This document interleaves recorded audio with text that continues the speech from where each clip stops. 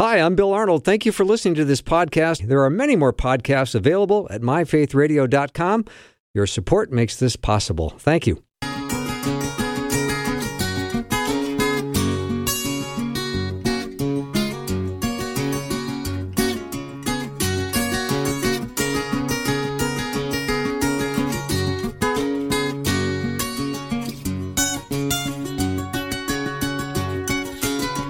And a warm welcome to the afternoon show. I'm Bill Arnold.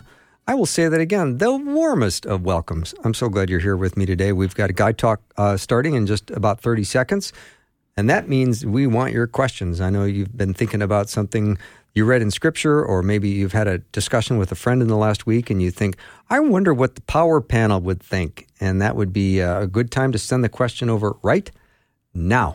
The text line is 877-933-2484. Again, 877-933-2484. And let me introduce my power panel today. I've got Pastor Tom Parrish, Jeff Verdoorn, and Agent 007 is with us today, Justin Jeppsen. Welcome, gentlemen. Good to be here, Bill. Good afternoon, Bill. Yeah. Hey, Bill. Just so you know, you guys all get a participation trophy today, which amounts to absolutely nothing. Just like all the other ones. Yeah. Justin, nice to have you back on board. So tell me what's going on in your household.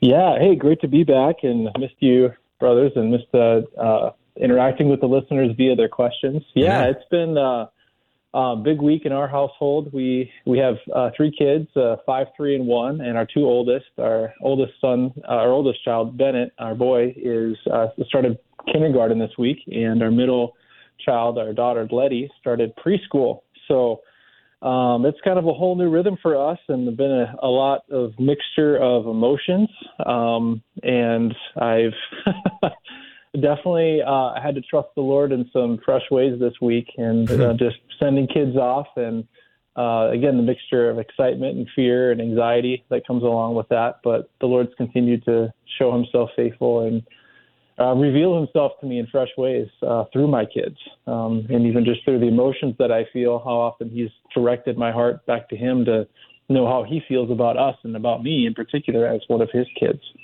Beautiful. Thank you for sharing that. I just had a picture pop up on my iPhone of my son. He's now 27, has a child, another one on the way, and it was his first day of kindergarten that popped up on my iPhone. You know, one of those memories that showed up, and I can picture that day in my mind like it was just last week, and it still brings a little tear to my eye. Yeah, well, I may as well be honest. My 2 oldest grandsons are going to college now. Hey, it's a multi-generational panel here. It is. Yeah. Yeah. Of course, my favorite thing about kindergarten was the naps. The naps? Yeah. I don't know if they have those anymore. At least it's not on the schedule we got for our When you get to my age, there are lots of naps. Yeah. You're breaking my heart with this no nap thing. I don't like that. Yeah. Really? I still remember the naps. I Yeah, do. kindergarten, right? Yeah. Naps. You had to bring your own little mat. Yeah, you brought your little roll Absolutely. mat. Yeah. Yeah. So, Justin, your kids are 5, 3, and 1, correct? Correct. Correct. Yep. So let's never go. a dull moment. Yeah, never dull. So let's go to the other end of the age spectrum. 96-year-old Queen died today. Queen Elizabeth. Yeah, it's sad to see her go. She was an unusual monarch in the sense that she was pretty much the same person throughout her entire reign. And people had many, many good things to say about her. And she seemed to be kind, compassionate, but she took her role. It's interesting. Usually when you're that high in power, you get an ego with it, and such an ego that everybody is there to serve you. She didn't behave that way. And the prime ministers, others that worked with her, said that she was a real servant and she really wanted the best for England, for the United Kingdom, and that she really gave her heart to the people. And I'm pleased to hear that. I wish we had more people like that. You know, I have not followed the monarchy over my life, but I've now watched The Crown, so I think I'm an expert now after watching the TV show. Yeah. But you know, one of the things that I did when I was watching The Crown was I would Google to see if the stories that they were portraying were accurate. And for the most part, they actually were. And one that really caught my eye was when Billy Graham came to England And they showed that Queen Elizabeth was really enamored by him and his message. Remember, she's not only the queen of the state, she's also the head of the church in England, and she plays that dual role. And they developed, I understand, quite a friendship over the course of their lives, and appreciated that message. But my understanding is also that her speech when she took over as queen, what basically said, I am here for you. I'm your servant. However long my life is, I will serve England. And I've always felt that she did that. Mm. How long did she reign again, or what was her? 70 years. 70, yeah. 70 years. Mm-hmm. That's incredible. Yeah. I mean, wow. Yeah, it's been a long time, and she's been on the throne literally since the day I was born. So I'm very impressed. Yeah. Now, I will say that obviously we as Christians follow the King of Kings and the Lord of Lords, not any earthly king or queen or anything else. So maybe that's why I haven't followed this one. I mean, we could actually start talking about some of the earthly authorities that God has established, because Scripture makes it clear that God has established earthly authorities and that we should submit to that authority. But in the end, our true citizenship is in heaven, and that is, we are ambassadors from heaven, and so we are to represent a foreign kingdom, and that kingdom is the kingdom of heaven. You know, we could spend the whole time just talking about that alone, because Christians have been put into a box in America. We're afraid to speak out in public. We're afraid to speak up at the school board. We're afraid to speak up politically, and we get ridiculed way too easily. And yet we serve the King of Kings and Lord of Lords, who is going to have the final say in everything, and it's his voice that we need to bring. And so I encourage the congregation I serve and others, go to those school boards, go to those meetings, government meetings, speak up. Don't be afraid to bring up the name of Jesus. You know, everybody else will bring up whatever they want, and they don't apologize for it. Don't you apologize for Jesus. Go and speak the truth. Do it in love, but do it firmly, and be there. Wow, that was Tom Parrish, and right now I'm warming my hands right by him because he's just radiating heat. Yeah. Yes, he's radiating heat. All right, here I got lots of questions coming in. Should we take a couple? Let's do it. Before the break in 4 minutes? All right, let's do this. I'll take them in the order in which they're coming in. I love it. I like that too. What is marriage in God's definition? Do you need to be married in a church by a certain person? I ask because I was at a wedding in a backyard that was officiated by someone who was LGBT with a flag around their neck that took a certification online to marry people. Or what about people who elope or just sign court papers or marry in their cultural context? I wonder, are these couples married in God's eyes? What makes you married in God's eyes? Well, they're married, let's put it that way. But whether you're married with a blessing from the Lord is another matter, because the Lord established marriage, and he established it, and there are parameters to marriage. It's between the male and the female. It is to be for life. And Jesus is literally be, like we always talk about the cord of three strands. He is to be the center of the whole thing. Now, there are people that have taken that on and turned it around. There are satanic groups, believe it or not, that will perform wedding ceremonies. It's still a wedding. You're becoming one flesh. I mean, once that happens, but a lot of people do that without getting married too, the Bible talks about. But the reality is this: if you want a marriage with the blessings and the power of the Lord Jesus Christ, then you need to have a marriage that honors him and is done in a ceremony that gives him the credit. But you can get married any way you want in this world, and people do it all the time.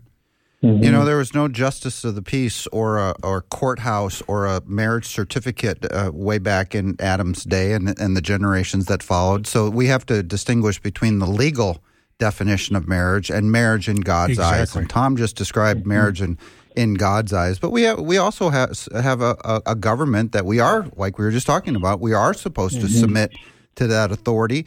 And so then the question is, well, what happens when they redefine or do things in ways that are contrary to God's ways? And again, Tom, you were just describing it. I think we stand up and say, what you are doing is wrong. And I think this is one of the things that the church should get easily, and that is God made man and a woman and brought them together, and the two will become one flesh. That is God's design for marriage. Sometimes we get this idea that Christians should just kind of stay in their four walls and wait for the second coming. And it's easy to live that way. The danger with that, though, is that we negate what Jesus said in the Lord's Prayer. Thy kingdom come, thy will be done on earth as it is in heaven. How's it going to be happen on earth? You know, when I go to my church and we need money for a project, we pray about it, we share it with people. We don't expect it to fall out of the sky. I've never had a dollar drop out of the sky on our church from the heavens. It comes through people who hear the Lord's voice, hear his calling, and do it. It's the same way here. Mm-hmm. Yeah, I think that's absolutely right. And what comes to my mind is a little bit, different of an angle. And you look at, the reason why people long for a type of relationship that, they would define as being married, and that type of mutual commitment and love, intimacy with one another. I mean, underneath all of that, it does point us back to the fact that we were made and created in the image of God, and we innately desire those things. We're wired. It's part of what it means to be human. But ever since the fall, we've constantly wanted the good things that God desires to give to us, but we want them in our way and in our timing and by our own definition. And so, I think that, there is the legality of it. And, there's different ways that's been expressed, and that's been constructed over different governments and cultures throughout the history of time. But I think, again, when I sit in front of a engaged couple and doing premarital counseling, one of the things that we always talk about is how marriage is a picture of something greater than just two human beings joining together in their expression of love for one another. It includes that, but it's not limited to that. The marriage, ultimately is not about a contract that you sign. It's about a covenant that's meant to display our relationship between Jesus, the bride, and the bridegroom, the church. And so, I think to the degree in which we get away further and further from that ideal, we'll break down in the purpose of that marriage. So for example, I would say it's easy to get married. Anyone can do that, but it is extremely difficult to have a lifetime commitment characterized by love, unity, and enduring faithfulness. And in fact, that's something that's supernatural, that we cannot love one another the way that God intended us to, apart from the help and enablement of the Holy Spirit. And can I just read from Ephesians 5, because you mentioned it, the higher meaning. It says, "For this reason a man will leave his father and mother and be united to his wife, and the two will become one flesh. This is a profound mystery, but I am talking about Christ and the church. We have become one with Christ." And that's the higher thing that 007 just described there. A bunch of great answers. The Power Panel is off to a really good start. And we're going to take your questions, so all you have to do is text them over, 877-933-2484. I know there's a question you've been thinking about asking, and now's the time to do it. 877-933-2484. We'll be right back. My Power Panel today is Jeff Verdoorn, Tom Parrish, Justin Jeppsen. Be right back.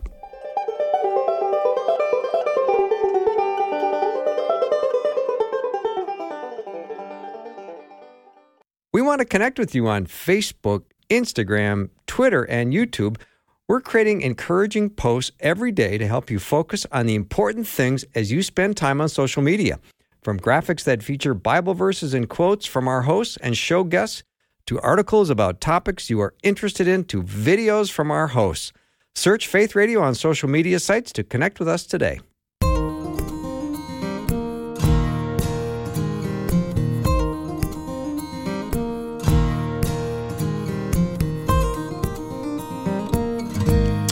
Welcome to the show. It is Guy Talk, or Guys Who Talk, and they do a great job.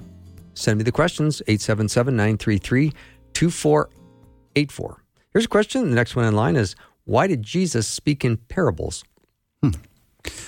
Well, from the very beginning of the Gospels to the very end of the Gospels, actually right before the cross, Jesus speaks in many parables. I can't remember the exact count. I think it's 80-some-odd parables in the Gospels.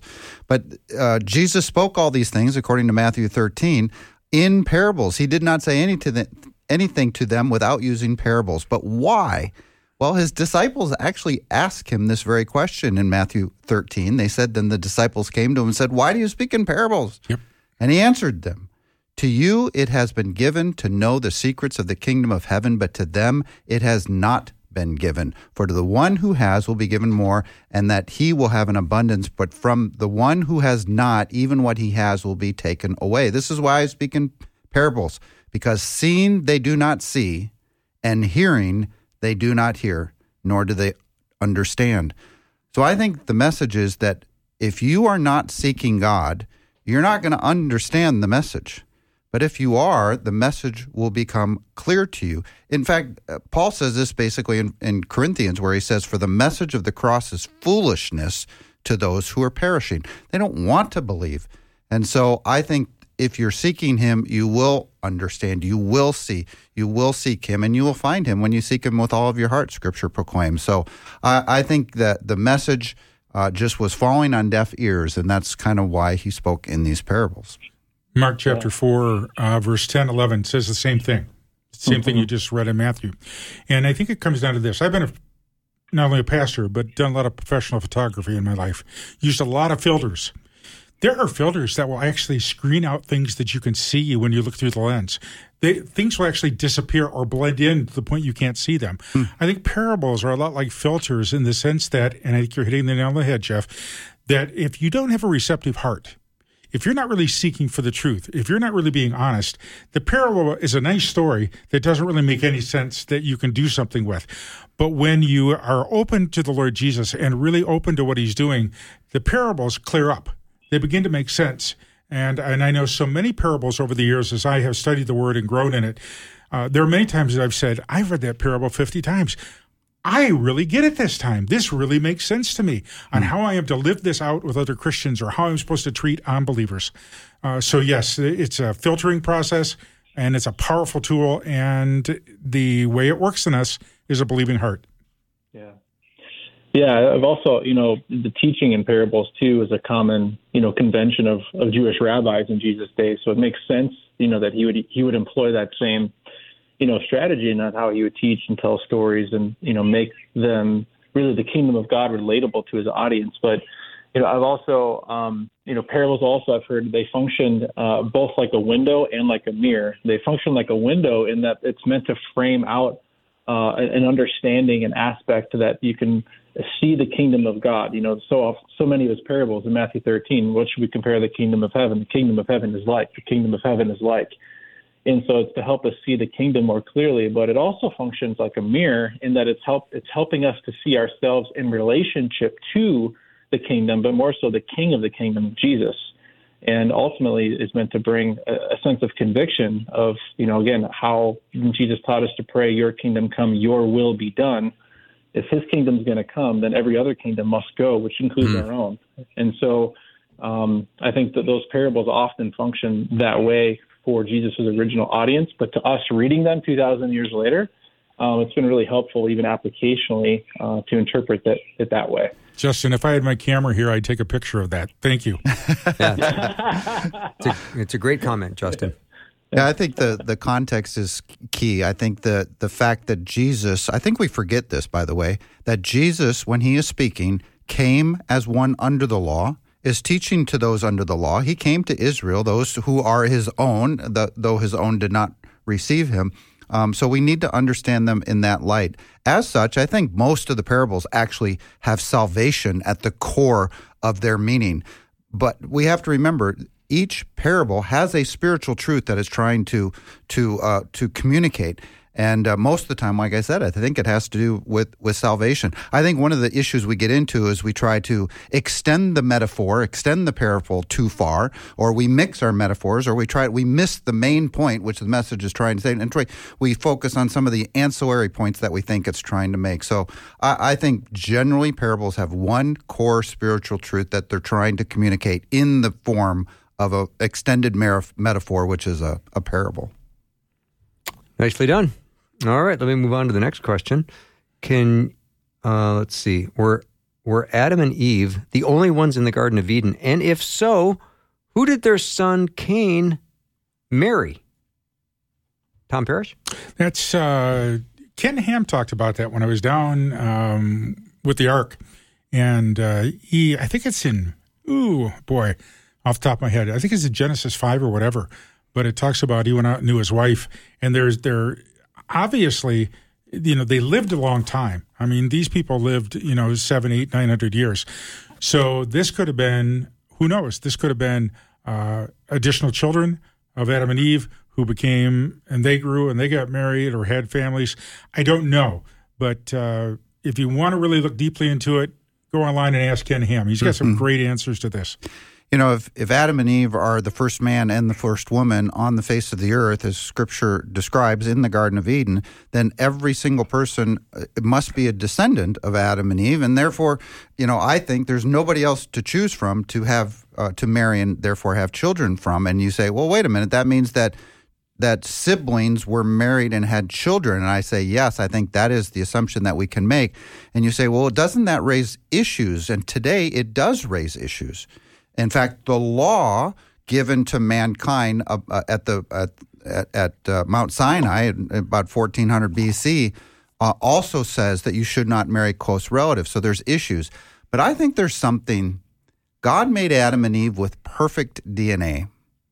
They were the perfect creation of God, and I think their children, I don't think there were issues with close relatives marrying each other back then. Now we, however, are copies of copies of copies of copies, and we know that, therefore, we are degrading. I don't think man is evolving up like a lot of people think. I think we are actually degrading down, and I think it's because of this idea that we are copies of copies of copies. So now there's issues. Then I don't think there was issues. So I think those were the only people available at the time.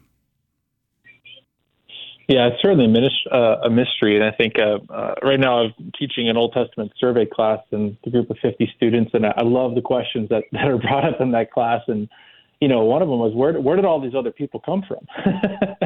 And to Jeff's point, I mean, they had to have come from Adam and Eve. And, of course, as that command to be fruitful and multiply and subdue the earth, certainly there was a genetic purity, before and even immediately after the fall that, existed then that does not now. Because in one of the trajectories of Revelation of Genesis is to explain the degenerative effects of sin and how that continues to be multiplied and the ramifications of the fall. And so to that point, I think there were other humans at that point populating the world because Adam and Eve were being faithful to that command, to that directive that God had given to them. Mm-hmm. Now it's probably as good as time as any to tell my power panel that we're not on next week, just so you know. I'll let you know because starting next week is our fall fundraiser. And we're going to celebrate what God is doing in not only the lives of every listener, but people who are listening around the world. So during our fall fundraiser, which starts this coming Monday, you're going to hear amazing stories of lives that have been changed. And you can also get involved in the ministry of Faith Radio, which we are very excited about. And it makes us very happy that you support us, care about us, and love us because we love you. So you can make a gift anytime if you want to be the first person on your block to do that. You can go to myfaithradio.com. All right, we're going to take a little break, but we got lots of time for your questions. Send them over via text, 877-933-2484. Again, that's 877-933-2484. And we'll be right back with the Power Panel, Jeff Verdoorn, Tom Parrish, Justin Jeppsen. Be right back.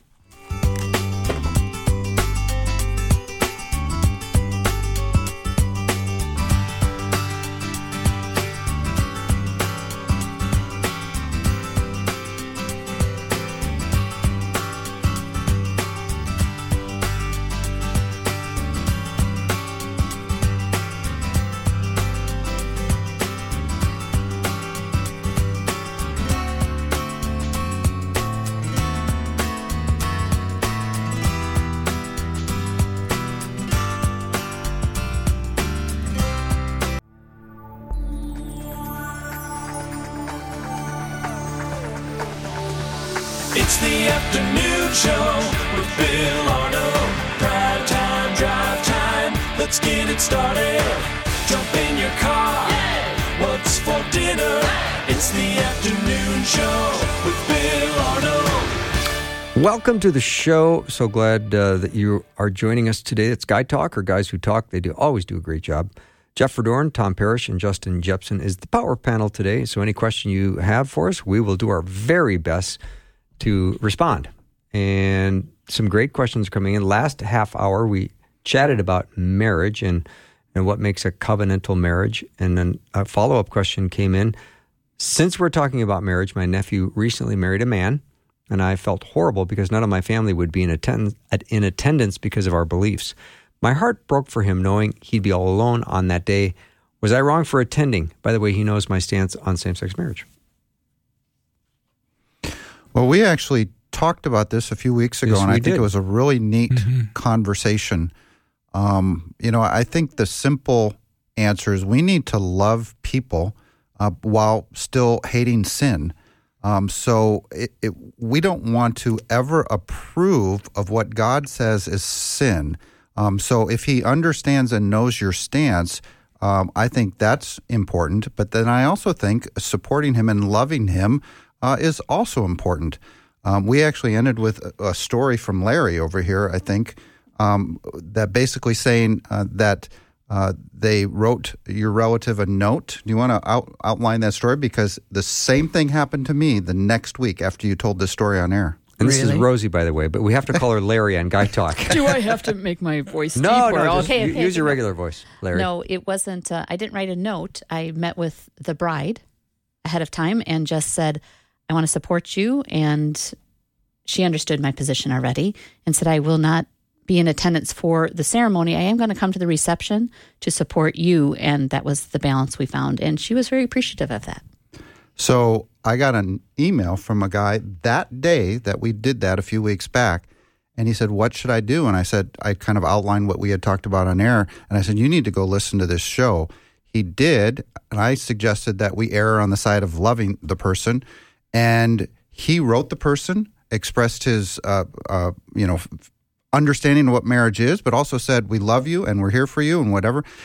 I just had lunch with him a couple weeks ago. He got a note from this couple basically saying, we really appreciate, we understand your stance, we love the way you handled this, and, we love you back. And it was, for him, they were struggling with what to do, but that was the right thing for him to do. It's interesting. Jesus showed up and had dinner with tax collectors, sinners, and prostitutes. Mm-hmm. You don't hear any qualification before that saying, hey, I really don't think I can do this because of your lifestyles. His presence made the difference. And I think oftentimes we don't realize as Christians that our presence makes a difference in these situations. Because if we're Christians, and it's good, what Rosie did, I would affirm, and I've told other people to do that. But you can state how you feel, or people know how you feel, and still be there and represent the Lord Jesus Christ. And heaven only knows what will happen as a result. I think the devil wants us to stay away from everything like that. So there's no influence of Jesus whatsoever, when I think many times we need to be there to speak up. And oftentimes when I get caught in these situations, and I get a lot of questions as pastors, when I go to things, it is family members who ask me the questions, not the bride and the groom. It's family members. Well, what do you think, Pastor? Well, now that they've asked me, I'm going to tell them. And I get that opportunity to say, this is what Jesus intended. This is not what is always going on. Justin? Oh, I had to unmute myself. Yeah, that would be helpful. Yeah. Trying to mute my background noise here. No problem, brother. So, I know this is a very tricky question. There's lots of layers and nuances too. And I guess, and we could keep going further down it. But for me personally, I don't think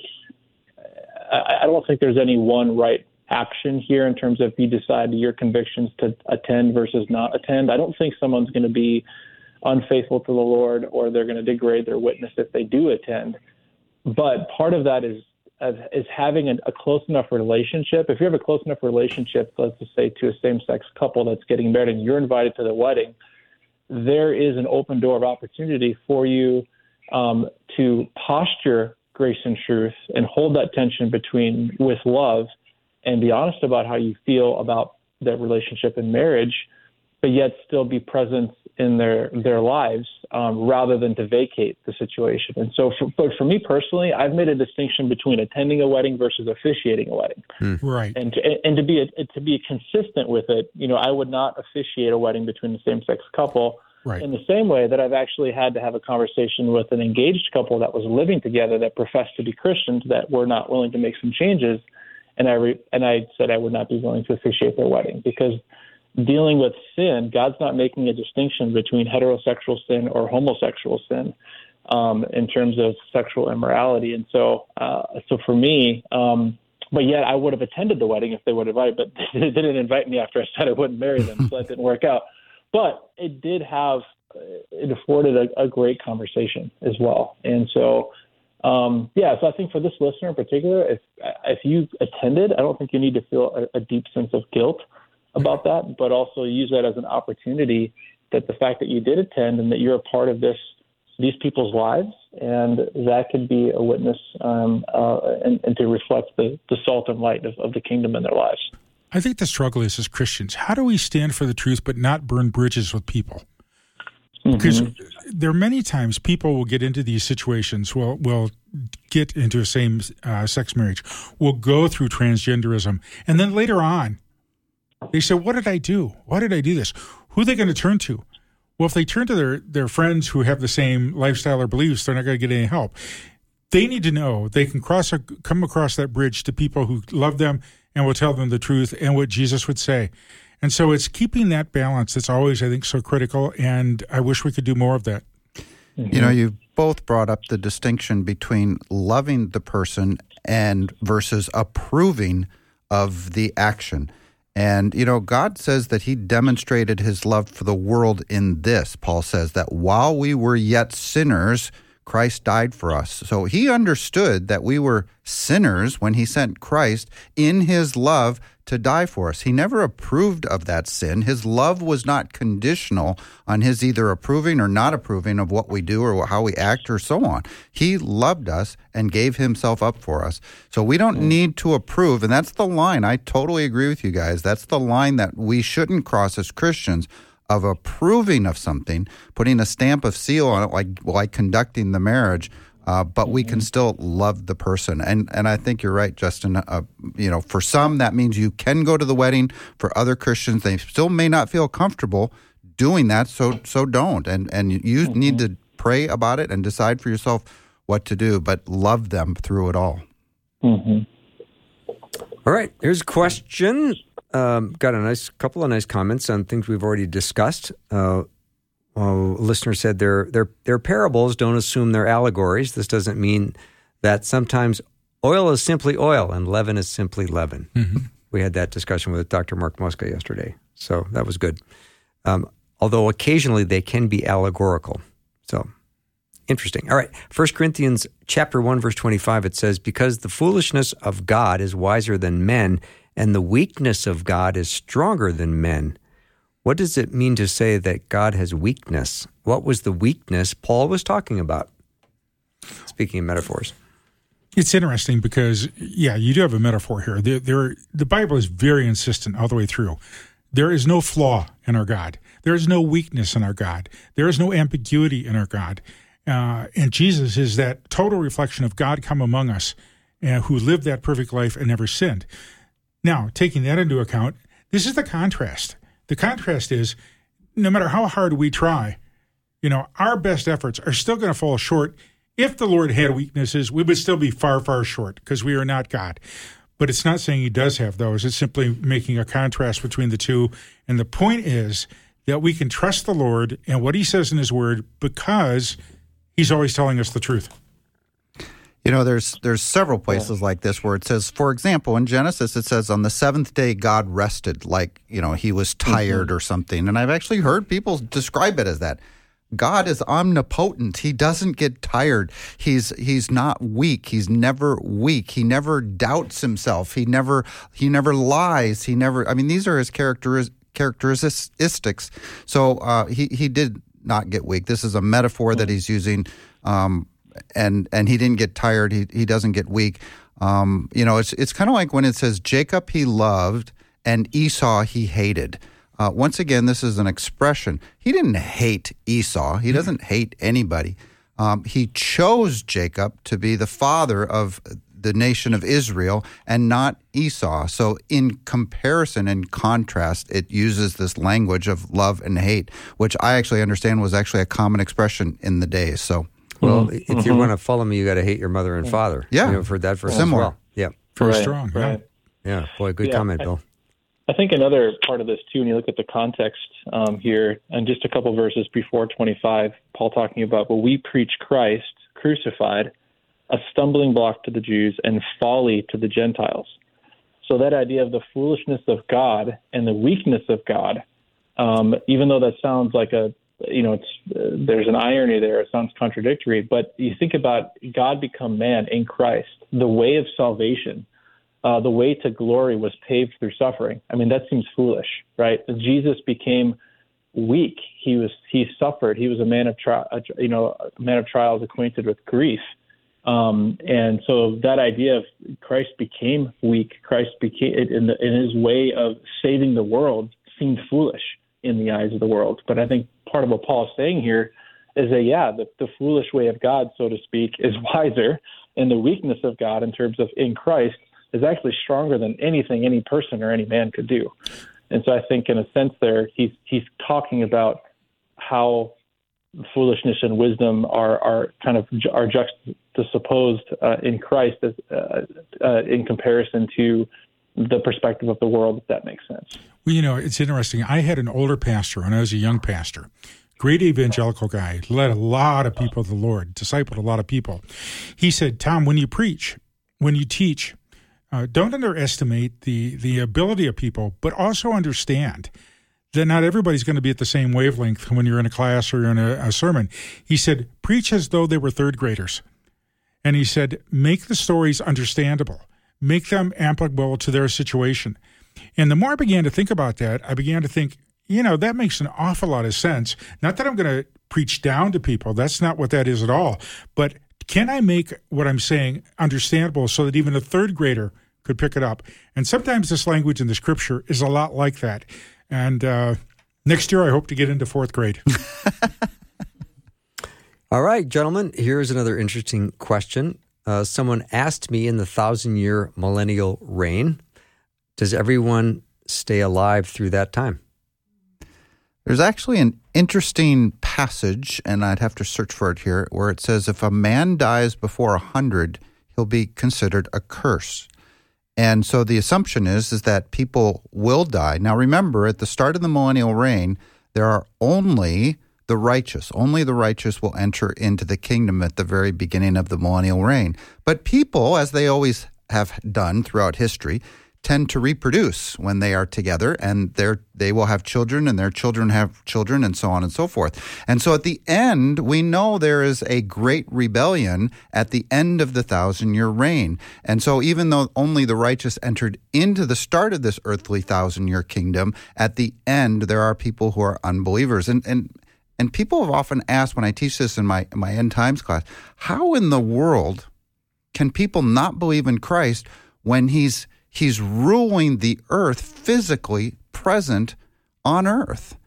And it's kind of like, well, how can people build a golden calf after they just saw God part the Red Sea and destroy Pharaoh's army? How can they not believe in Christ when they just saw Him resurrected from the grave and conquered death? These are great mysteries of why people reject what is clearly God's work and His doing. That's Jeff Verdoorn making all kinds of sense, which is something he often does. We're going to take a little break. We come back. Lots more Guide Talk. Just so you know, send your questions over 877-933-2484. So glad to have Jeff Verdoorn, Tom Parrish, and Justin Jeppsen on board today. Be right back.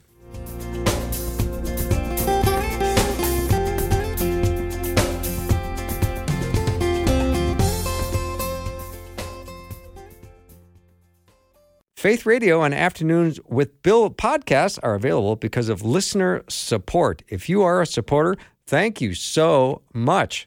Becoming a supporter today by visiting myfaithradio.com.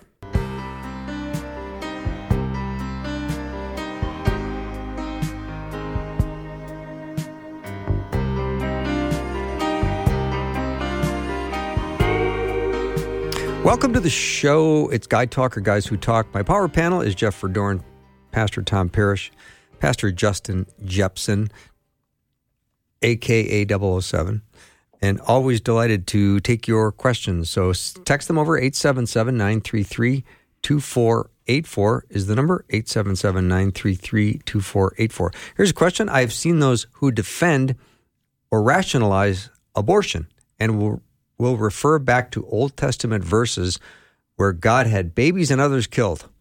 How do I understand these verses as to defend God's word? I always like the way somebody can take the Bible and twist it to their point of view. And that's a lot of what we see in this kind of thing. What it comes down to is the Bible says this: the Lord is the author of life and death. He didn't give us that authority. He said, I have that authority. Back in the Old Testament, he was creating a people that were bringing the message ultimately, which would be Jesus. And he needed to cleanse areas of people with bad belief systems and horrible lifestyles. Yeah, it's hard to hear that. But the Lord has the right to do that. But it doesn't say that we automatically get the right then to choose that if we have a baby in our womb, or our girlfriend is now pregnant and it's going to be hard on her because she won't be able to go to graduate school right away, or it's going to cost me money because I'm the dad, that I can eliminate that baby based upon the Bible. No, I don't have that authority for life or death. And I'm not going to start exercising it on a child in the womb that has no say. And that's just absolutely a twisting of the Word of God. Mm-hmm. God is a God of life. He made life. He gives eternal life to those who believe. And I think God is much more interested. It says in the Old Testament that God takes no pleasure in the death of the wicked. I think he's talking about eternal death, the second death, much more than he's talking about physical death. That people physically die is obviously an earthly tragedy, but what's even more of a tragedy is people who don't know the Lord, don't believe, and have a second death, and that is the eternal death. So, it's tough when God says for example, Israel to go into the promised land and not leave anybody, men, women, or children. And we know why he says that, by the way. It's because if you don't, your children will marry their children, and they will cause you to follow other gods. And that's exactly what happened. People forget that the people of Canaan had every opportunity to believe in the God of Israel, the God of creation. They had, in fact, God left them there for hundreds of years, hoping they would believe and be saved, but they didn't. So while physical death is a tragedy, I think the bigger tragedy in God's eyes is eternal death. Yeah, I agree with what's been shared, and I think that's a good point. That there's nothing in Scripture that could justify the taking of an unborn baby or a child, and I think as hard as those passages are, one thing that is clear is that it happened under the divine directive of the Lord at a specific point in human history, in the way that He was relating to His chosen people, Israel, and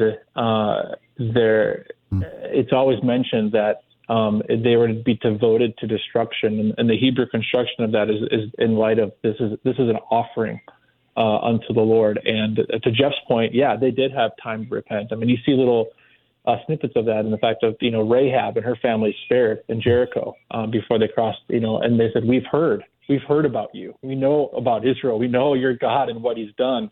And the fear of God that it would spread across the land, but yet people still did not repent. And so mercy, God's a merciful judge, and even in His wrath, that is always just and always right, He is merciful as well. And so that is a twisting of Scripture that in no way can justify, I believe, that action of abortion. See, I don't think we understand what the nations around Israel was doing. They were into some pretty perverse things. And I'm looking at 1 Kings chapter 11, and in verse 7, this is the end of Solomon's life, or toward the end. It's not a nice picture, unfortunately. And it says this: Then Solomon built a high place for Chemosh, the abomination of Moab, and for Molech, the abomination of the Amorites. Molech was the god of child sacrifice. On the mountain east of Jerusalem, and he did these things for his foreign wives. For the wisest man in the world, he really got stupid at the end in doing these kind of things, and the Lord was totally opposed to that. He did not want children sacrificed. He did not want Molech to be honored, because Molech didn't give life, he only gave death. So somehow God gets a bad rep for judging people for what they've done and what they don't believe in, and yet the nations that were judged get a complete pass for some of the activities they were doing, like child sacrifices. Mm-hmm. Nicely done, gentlemen. Yeah. I will move on. You're listening to Guy Talk, or Guys Who Talk. And for those who may be new to the program, we take questions, and we try to do our very best to answer them. You can text them over to 877-933-2484. I hate to spring this on Justin right now because he probably can't stay, but we are doing an extended version of Guy Talk today, which means we will extend into the next half hour. Justin, I assume you're not available, but thank you for being with us to this point.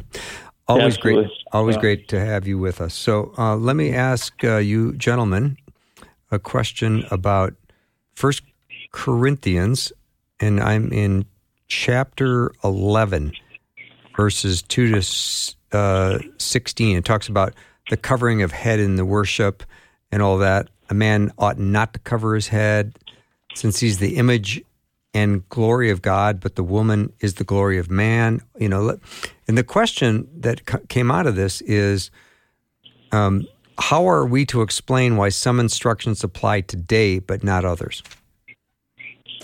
Justin, we respect you. We know you're leaving, so go ahead and answer that.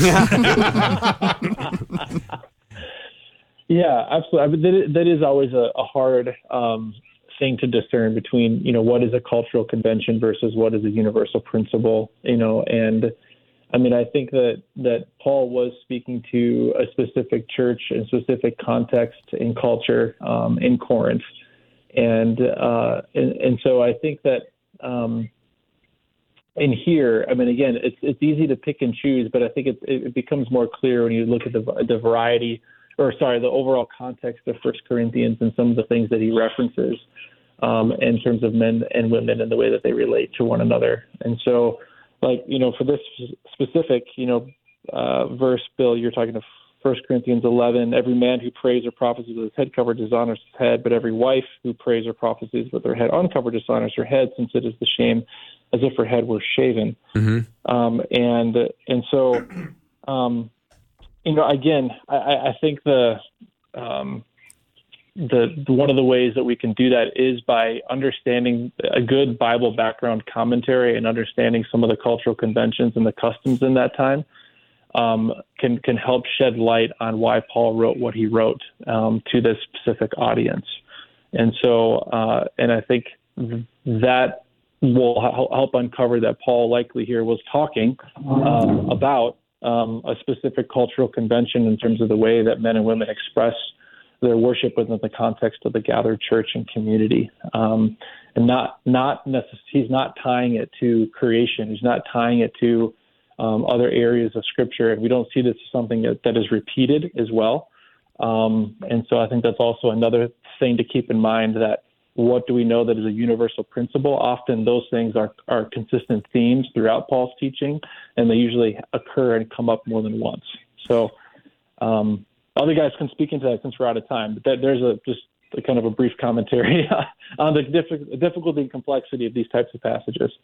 That's good. If you go back to ancient Israel, first century, when the church was going out, once you got outside of Israel, the surrounding people didn't worship the one true God.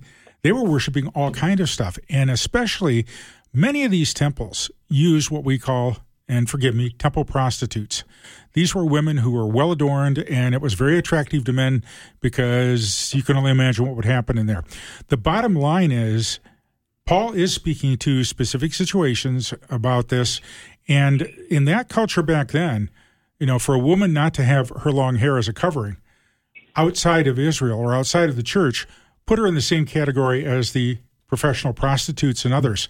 And we see here Paul trying to protect them. I don't think there's a restriction. And I think that's why now you come to the 2022, we don't push this much in church because it's pretty much the reality of the world, but it's not connected, directly with temple worship of prostitutes and things like that. It's a whole different thing altogether. So this doesn't have anything to do with wearing your baseball cap in church? I don't think so.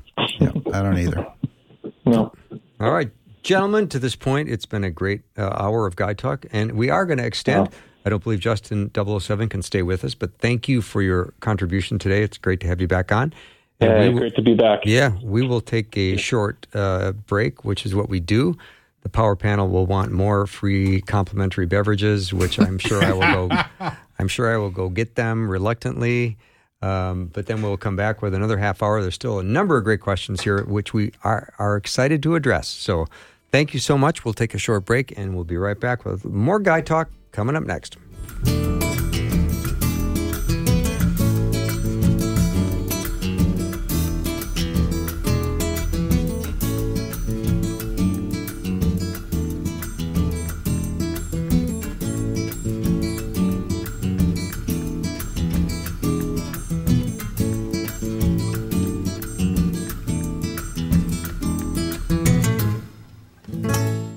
Thanks for listening. Programming like this is made available through your support. Information available at myfaithradio.com.